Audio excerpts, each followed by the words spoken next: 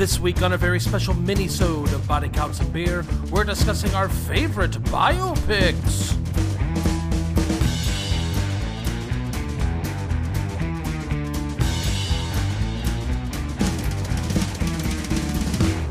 Hello and welcome to a delightful mini-sode of Body Counts and Beer. I'm Mark Rosendahl. I'm Patrick Bromley. I'm Jonathan Rooney Taylor. And this week, hot off the heels of last week's episode, where we discussed Ip Man, a biopic in some way of Ip Man, the famous Wing Chun martial arts master. This week, we'll be discussing our favorite biopics, however you want to pronounce it. Biographical pictures. Yeah, that's right. Them biographical pictures, kid. Come on down to the Nickelodeon. Put a nickel in and watch the latest picture about W.C. Fields sitting on a lady to death. Accused. Alleged. So we're going to go around the horn. We're going to discuss our favorite biopics. Patrick, we'll start with you. What is your favorite biopic? I am going with 1995 Mel Gibson's Braveheart. No! Outside during the break, you said specifically to stop you from doing that. And it is not even kind of historically accurate. It doesn't even attempt to be kind of historically accurate. The king didn't throw all those people out of windows? Well, maybe, actually. I don't know about Longchecks. He was a tough guy. The Scottish Army didn't just, show their butts to people? Right. And that French princess that he bangs is, 13 and not in England before William Wallace dies. Oh. Yeah, so, none of it even kind of happened. But what did happen in Braveheart is that crazy Mel Gibson actually paid hundreds of extras to fight. That's true. And it is the last time before CGI will overtake the huge battle sequences that you will get hundreds of extras paid to whack each other with sticks. And it is glorious. Those epic battle scenes, for my money, still are some of the best epic battle scenes in movie history. I have not seen Braveheart since its initial theatrical run. Sure. So I was 13 or whatever at the time when it came out. The perfect age for Braveheart. It was honestly, what's weird is my memory of it is it's this big crazy action movie with all these cool swords and these big battles. Yeah, you forget that it's 3 hours long. Yeah, and that's the thing it's is three and a half if I tried hours. to watch it right now, I would have to take multiple breaks. Yeah. I would have to be I got to pause this for a minute to go eat a meal. Yeah. Yeah, it's hugely long. Yeah. Fucking Mel Gibson, what an asshole! Yeah. Huge know, man, douche. What's the South Park joke? The guy knows story structure. I mean, that's the thing, though, of the kind of mid-90s, though. You had Titanic, you had Braveheart. It was the era of, the long movies. Yeah, right. Well, if you were going to win an Oscar, your movie had to go on 2 VHSs. That's true. That's right, yeah. There's no other way to do it.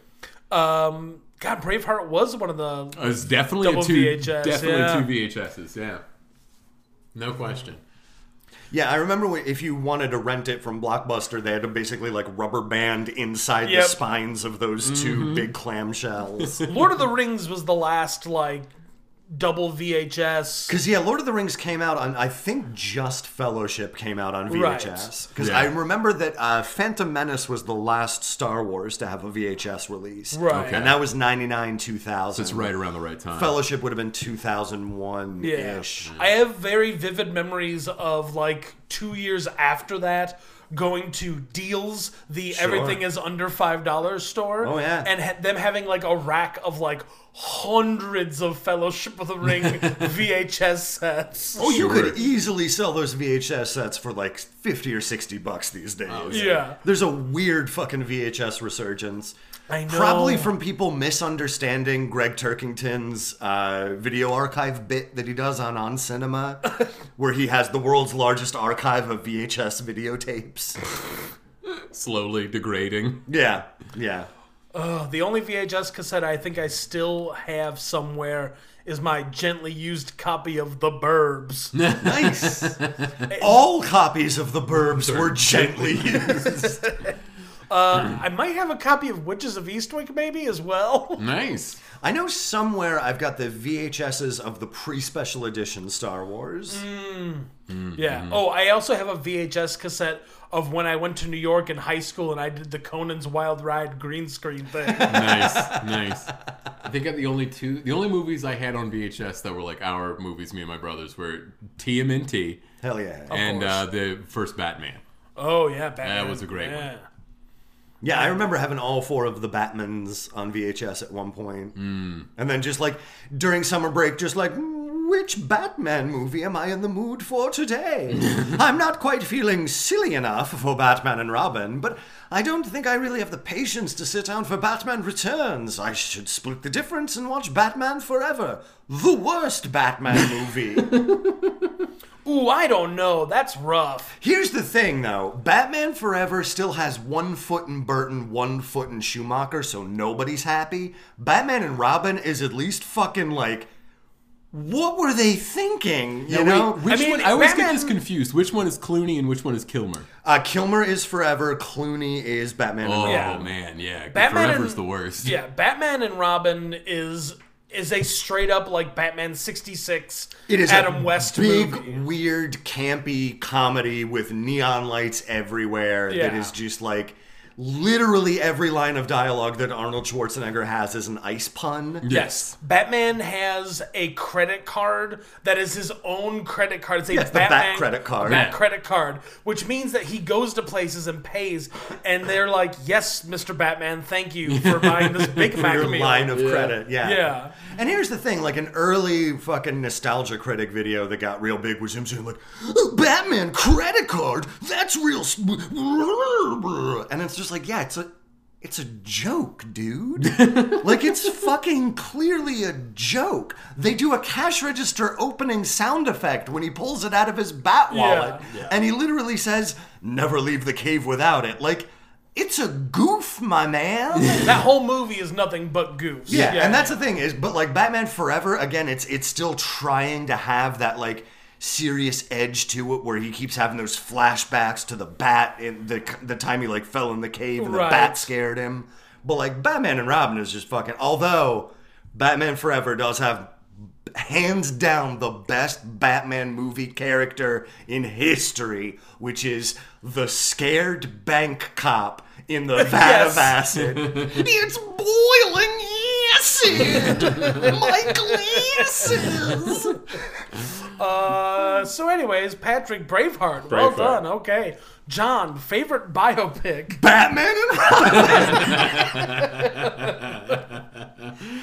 No, my serious answer is also very stupid. Walk Hard! The Dewey Cox story. I like it. I have very little patience for biographical pictures. I think that my genuine answer is kind of Citizen Kane. Sure. But like, Walk Hard is such an absolute perfect encapsulation of why I hate straight ahead biography movies. It's ruined them for me because it's so perfectly crystallized the just bullshit of those movies. Yeah, like it takes like Coal Miner's Daughter and Ray and Walk the Line and like just like uses that framework to be in essence a narrative sketch movie. Yeah. Like every scene is like its own encapsulated like bit.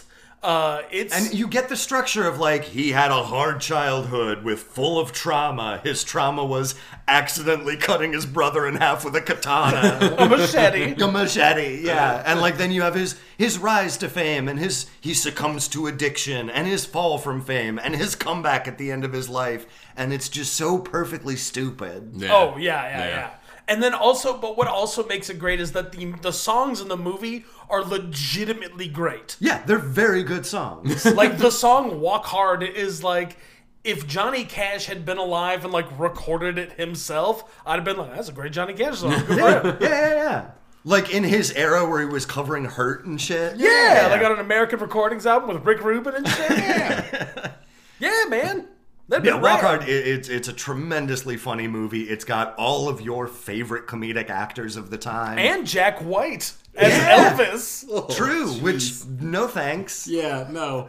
He's great as I like his little bit as Elvis. That's the thing. A little bit of that guy goes a really long way. He's great though in that movie. I mean, all the performances are absolutely top notch, and what I love is when they have a real person, they don't try in any way to cast someone that looks like that person. Absolutely not. The closest they get is Jason Schwartzman as Ringo Starr. Yeah. You know? And that's only because all drummers have a similar look. Have that look. Yeah. Yeah. Because was it Jack Black plays Jack Black is Paul McCartney. Paul Rudd is John Lennon. Justin Long is George Harrison. And Jason Schwartzman is Ringo Starr. And I guess this specifically pulls into sharp relief. We're living in a We Are the Ricardos world. Right. Where they just staple a big Lucille Ball mask onto the face of Nicole Kidman. And it's just like, I wish you hadn't bothered. You know what I mean? Like every biopic movie strives in some way to fool you into thinking you're watching the real person, and I just like don't bother. You're making a weird uncanny valley that just like looks too clean in a lot of ways. You know what I mean? It just it doesn't look right. Yeah, actually, so that's a great choice, Walk Hard. And I won't go in, that's going to lead me into mine, because my pick for biopic is Rocket Man, the Elton John, the fantasy musical version of his life. You're pronouncing it weird. What is it? Rocket Man. Rock It Man. Yeah, Rocket Man. Yeah, Rock It Man. No, it's not about Herbie Hancock and the making of his video Rocket. It's Rocket Man. Yeah, Rock It Man. All right. Anyways, the point I was trying to make is Rocket Man is a fantastical, like, fantasy version of Elton John's life. It's absolutely beautiful. Was that Joel Edgerton? No, Taron Egerton. Taron Egerton plays Elton John. Yeah. From Eggsy from the first two Kingsman movies. He is amazing as Elton John. He does all his own singing. And like he does all his own stunts. All the cocaine is his. He put on that Donald Duck costume. Yeah, I mean, kind of. Look. This is the point I was going to get to. Was that so? Rocket Man came out a year after Bohemian Rhapsody, and Bohemian Rhapsody goes and cleans up at the Oscars because somebody put Rami Malek in Freddie Mercury drag. Teeth. Yeah, they put him in Freddie Mercury drag, and he did a very good job of watching performance footage of Freddie Mercury and mimicking that performance footage while lip-syncing songs. That movie is the most boring, lame, bullshit biopic I've ever seen. And it's very clearly partially directed by Bryan Singer, who left/was fired in the middle of it and had to be picked up by a whole different guy, Dexter Fletcher, to be finished, and it's a goddamn mess. Then they were like, Dexter Fletcher, you saved Bohemian Rhapsody for us. Would you like to direct Rocket Man? And he goes, you're goddamn right I would. And he fucking rocks it out of the park. Rocket Man is a beautiful tribute to the life and career of Elton John, while not like super glossing over a lot of his shit. Like, Elton John fucks dudes. Elton John kisses dudes. It takes a while because it took him a while in real life to like get to that point. Elton John had a wife. I was gonna say, and then he was also almost married to a lady at another point in his life till someone saved his life that night. Yeah, that's right. That man was Long John Baldry, who you will know as the voice of Dr. Robotnik in the 90s Sonic cartoon. Oh, wow. Hell yeah. I did not know that. Yeah, he was that dude fucking ruled. Yeah, but Long John, I mean, I don't want to go into it too much. Long John Baldry was one of the few openly gay musicians in England in the late 60s and early 70s, because back then being gay in England was still fucking illegal, and you could go to jail for that shit. Yeah, buddy. But he was the person who actually got Elton John to kind of like come out to himself, to like embrace who he was as a person. So and he's got the greatest line reading of Chaos Emeralds. That's right. Yeah. He fucking rules. Yeah. So anyways, Rocket Man is my choice. Again, an impeccably cast movie, and like Taron Egerton looks like Elton John in the sense that they give him some thinning hair and glasses, and that's it, right? He's in better shape than Elton John ever was in his entire life. Yeah. Even when Elton John was like young and thin, he was still fat, which is, you know what I mean? Yeah. And like Taron, he was never in shape. He just wasn't always fat. But like Taron Egerton has got is ripped because he's also like Eggsy from the Kingsman movies. Yeah. But it's all the musical numbers are fantastic, and again, he sings all the songs himself. They don't try to make him sound like Elton John. He kind of just sings them his own way. Everyone sings the songs their own way. The honky cat number in that movie is a number that I want to live in and be in for the rest of my life. And it is a crime that movie didn't get nominated for all the Oscars and win all of them, because fucking Bohemian Rhapsody came out the year before and ruined it. Yeah, they couldn't do it twice. Yeah. You really could, and it pisses me off. It's an amazing movie. Everyone should go watch Rocket Man. It's a delight. And it ends with a, pitch perfect redo of the I'm Still Standing video. Oh, nice. Where they kind of just, put, Taron Egerton, in the video, and, he's doing the little dances and everything, and it's delightful. I will say that is the one conceit of biopics that I do really enjoy, when they try to, superimpose the actor into... actually, the things that were happening. My favorite, I'm thinking specifically of the fucking Andy Kaufman movie where they just copy paste Jim Carrey into David Letterman footage. Yeah. No, they didn't. They very famously in that movie brought David Letterman in to recreate the scene with Jerry Lawler and Jim Carrey. And the big thing that tells you, I can't remember. I think this was in the SNL book. They talk about this, and they're this is the difference between Lorne and David Letterman.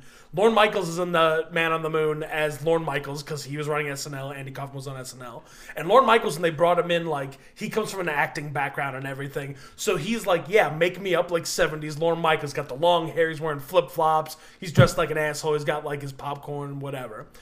David Letterman they bring in to do something that's supposed to ostensibly take place 1983, and it is very clearly 2003, short hair, David Letterman. He will not dress up. He won't wear a wig. He won't do anything. He's nope, I will show up as now David Letterman, and that's it. That's how it's going to be. But yeah, shit like that is where they just superimpose people. There's always that makes me think of Tom Hanks meeting John F. Kennedy in Forrest Gump. All the stuff they do in Forrest Gump is just so especially the one where he's on the Dick Cavett show with John Lennon. Yeah. But anyways, Rocket Man, go watch it. So that's gonna do it for this mini episode. Do we have any honorable mentions? Inside Llewyn Davis, the best fucking Bob Dylan movie you're ever gonna see. It can't be. You can't have good and Bob Dylan unless the next word is cover. Oh, the Coen Brothers find a way. I dare you to watch the Please Mr. Kennedy scene and not just fall in love with that fucking movie. It's one of those movies it's one of those late period Coen movies, A Serious Man, that is you're watching it and you're is this funny? Yeah. Or is this sad? Oh, it's both. Yeah. It's both at the same time. Yeah. Jesus. The Justin Timberlake, Adam Driver, and Oscar Isaac Please Mr. Kennedy sequence is so good. Buddy, I'm grateful for the job, but who wrote this? I did. Oh. And it's great, man. Yeah. Adam Driver going, space, is a delight. That's gonna do it for this mini-sode of Body Counts and Beer. I'm Mark Rosendahl. I'm Patrick Bromley. I'm Jonathan Rooney Taylor. And when you see us next, we'll be discussing Lethal Weapon 2 for the final installment of Into the Bromleyverse. No, Jason's here. He's not in Lethal Weapon? Nah. Body Counts and Beer is Patrick Bromley, John Rooney Taylor, and Mark Rosendahl. Please subscribe to us on Apple Podcasts, Spotify, SoundCloud, wherever you get podcasts from, and leave us a rating and review. You can find us on Facebook, follow us on Twitter at BodyCountCast, or email us at bodycountsandbeer@gmail.com.